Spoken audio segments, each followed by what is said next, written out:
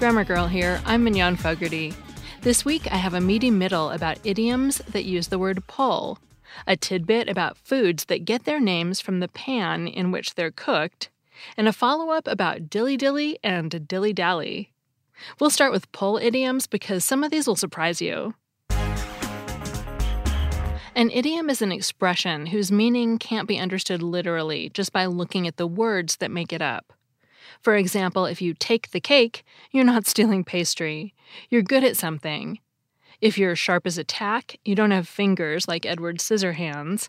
You're really smart. You can tell pretty easily how some idioms got started. Moving the goalposts, for example, is an expression borrowed from football. Giving the 1-2 punch came from boxing. It's a lot less clear where other idioms came from, though. Let's look at a few that start with the word pull, and you'll see what I mean. First, there's to pull the plug on something.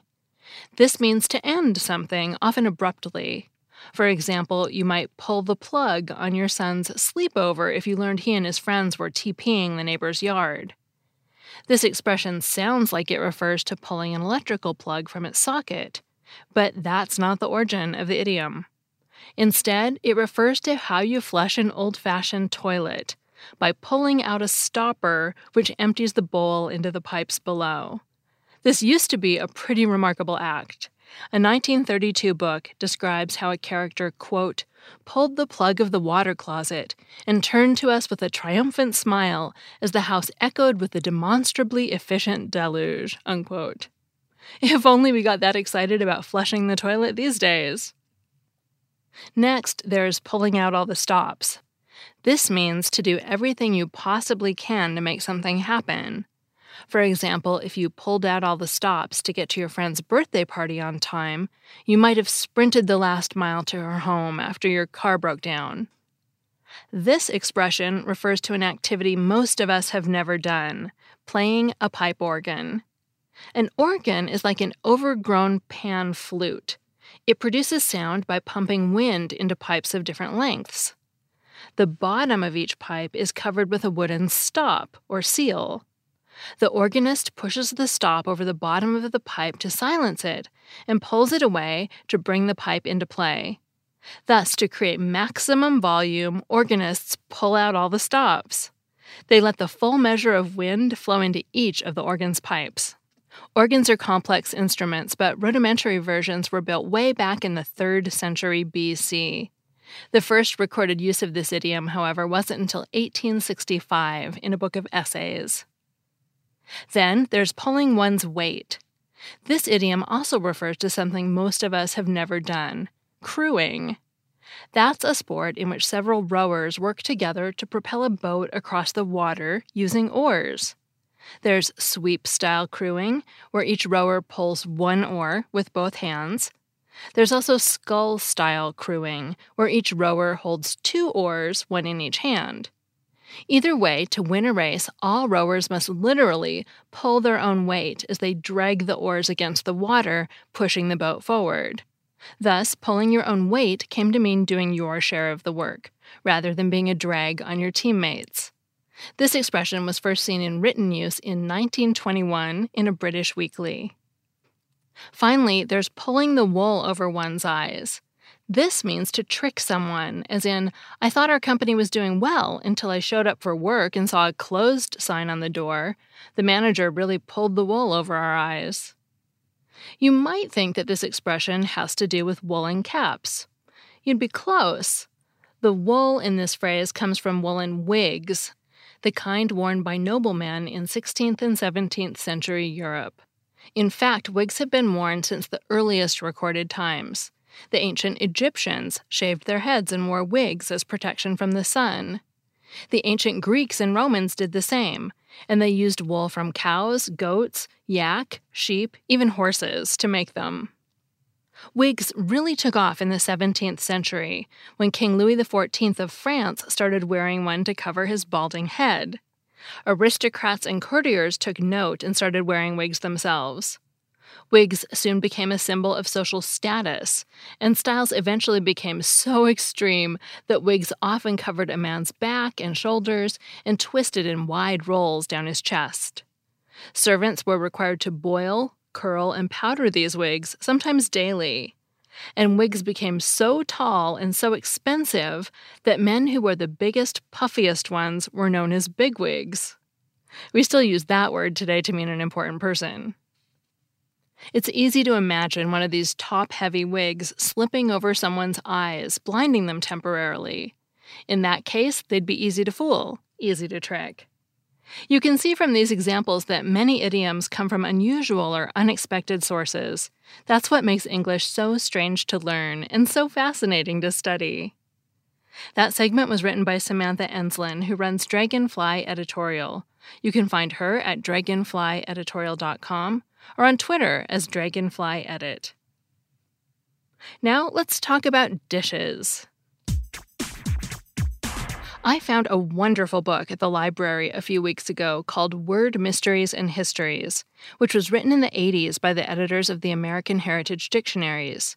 And as I was leafing through the book, I came across the kind of information I imagine you could only know if you spend most of your time looking at etymologies.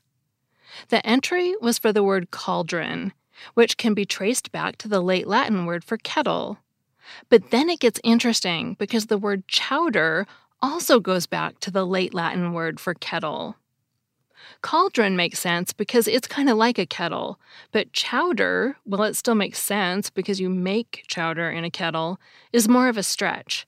The fish stew gets its name from the pot you use to make it. And it turns out it's not the only food that gets its name from a pot or pan. The American Heritage editors write that lasagna comes from a Latin word for cooking pot, and casserole comes from a French word for saucepan. I tried to find more foods that got their names from the names of pots or pans and found only one, cassoulet.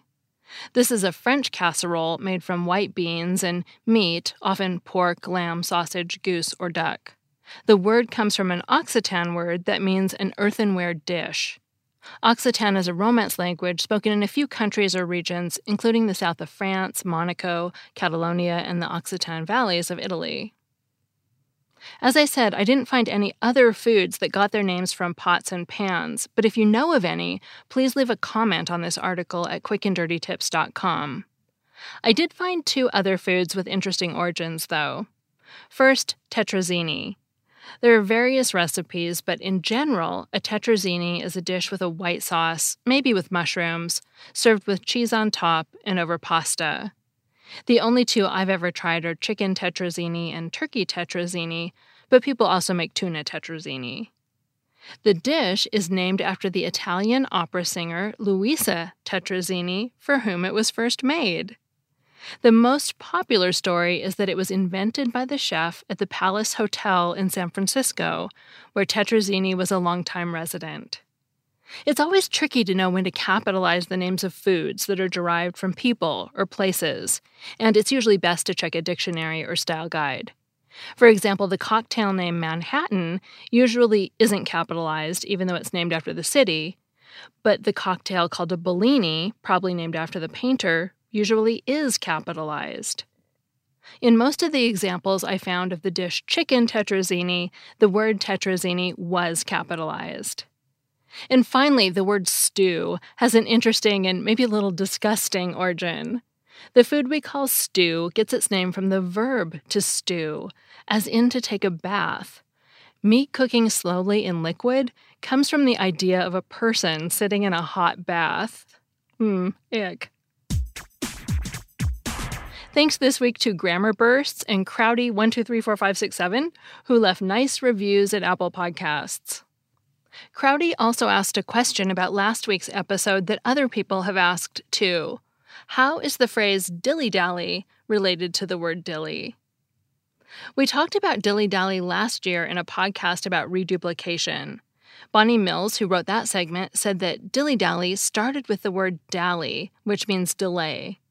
Then people used reduplication, repeating words or parts of words to make new forms, to turn it into dilly-dally. Stop dilly-dallying means something like stop wasting time, stop delaying, or stop messing around. So it seems that dilly-dally isn't related to the carriage or coach meaning of the word dilly.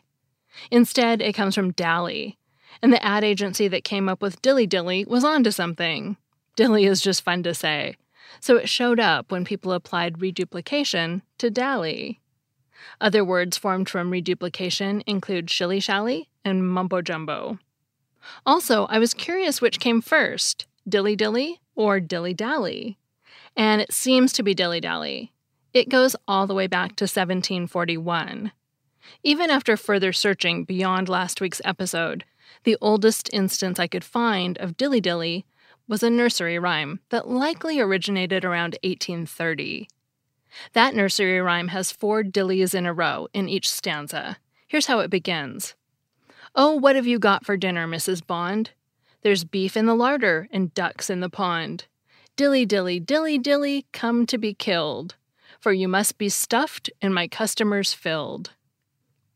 Again, at first it seems like dilly is just fun to say, or it could mean something like hurry up. But Etymology Online says that dilly is also a nursery word for duck. So it seems most likely that Mrs. Bond or her companion are calling the ducks to come and be killed. One caveat about the dates is that the nursery rhyme could have been passed down orally for a long time before it was written down, so the 1830 date could be misleading. So that's the best answer I could find. It doesn't look like dilly-dally and dilly, the carriage, or dilly-dilly, the interjection, are related. And it looks like dilly-dally came first. Thanks for the question. I'm Mignon Fogarty, better known as Grammar Girl. You can find all my old podcasts and articles at quickanddirtytips.com. That's all. Thanks for listening.